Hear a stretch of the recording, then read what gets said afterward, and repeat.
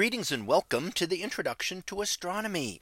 One of the things that I like to do in each of my introductory astronomy classes is to begin the class with the astronomy picture of the day from the NASA website, that is apod.nasa.gov/apod.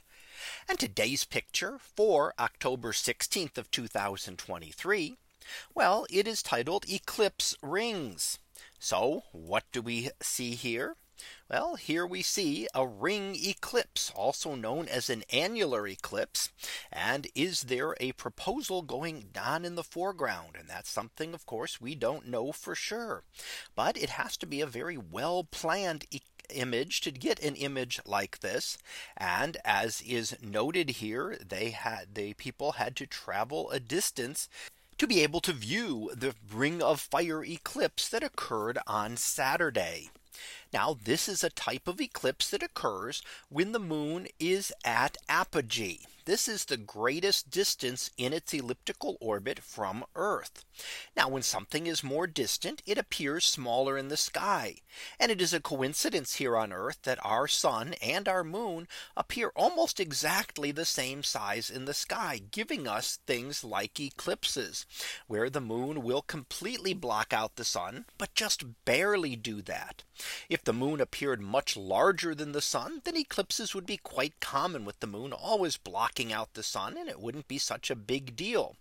And you could also perhaps imagine a situation where the moon was much smaller than the sun. And while it would pass in front of the sun, it wouldn't be able to completely block out its light. So what makes eclipses so unusual here on Earth is that the two objects are almost the same apparent size as seen from Earth. The moon much smaller, but many times closer. The sun much larger, but many times farther away. So sometimes when the sun is at a closer position and the moon at a more distant position, the moon will line up with the sun, but not quite be able to block out its light completely.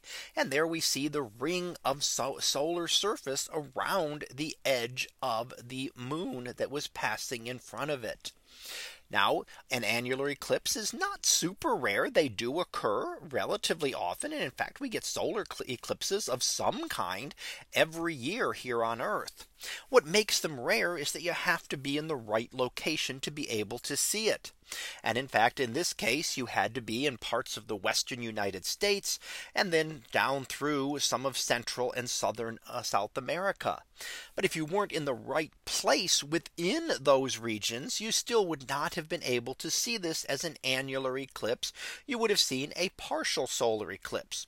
Still an amazing sight, but not quite the same as if you happen to be on that direct path of totality. And that's when you get to see an eclipse like this, when it occurs as an annular eclipse or as a total solar eclipse, as we will have coming up next year on April the 8th. So that was our picture of the day for October 16th of 2023.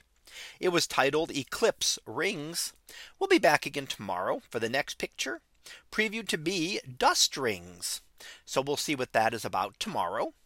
And until then, have a great day, everyone. And I will see you in class.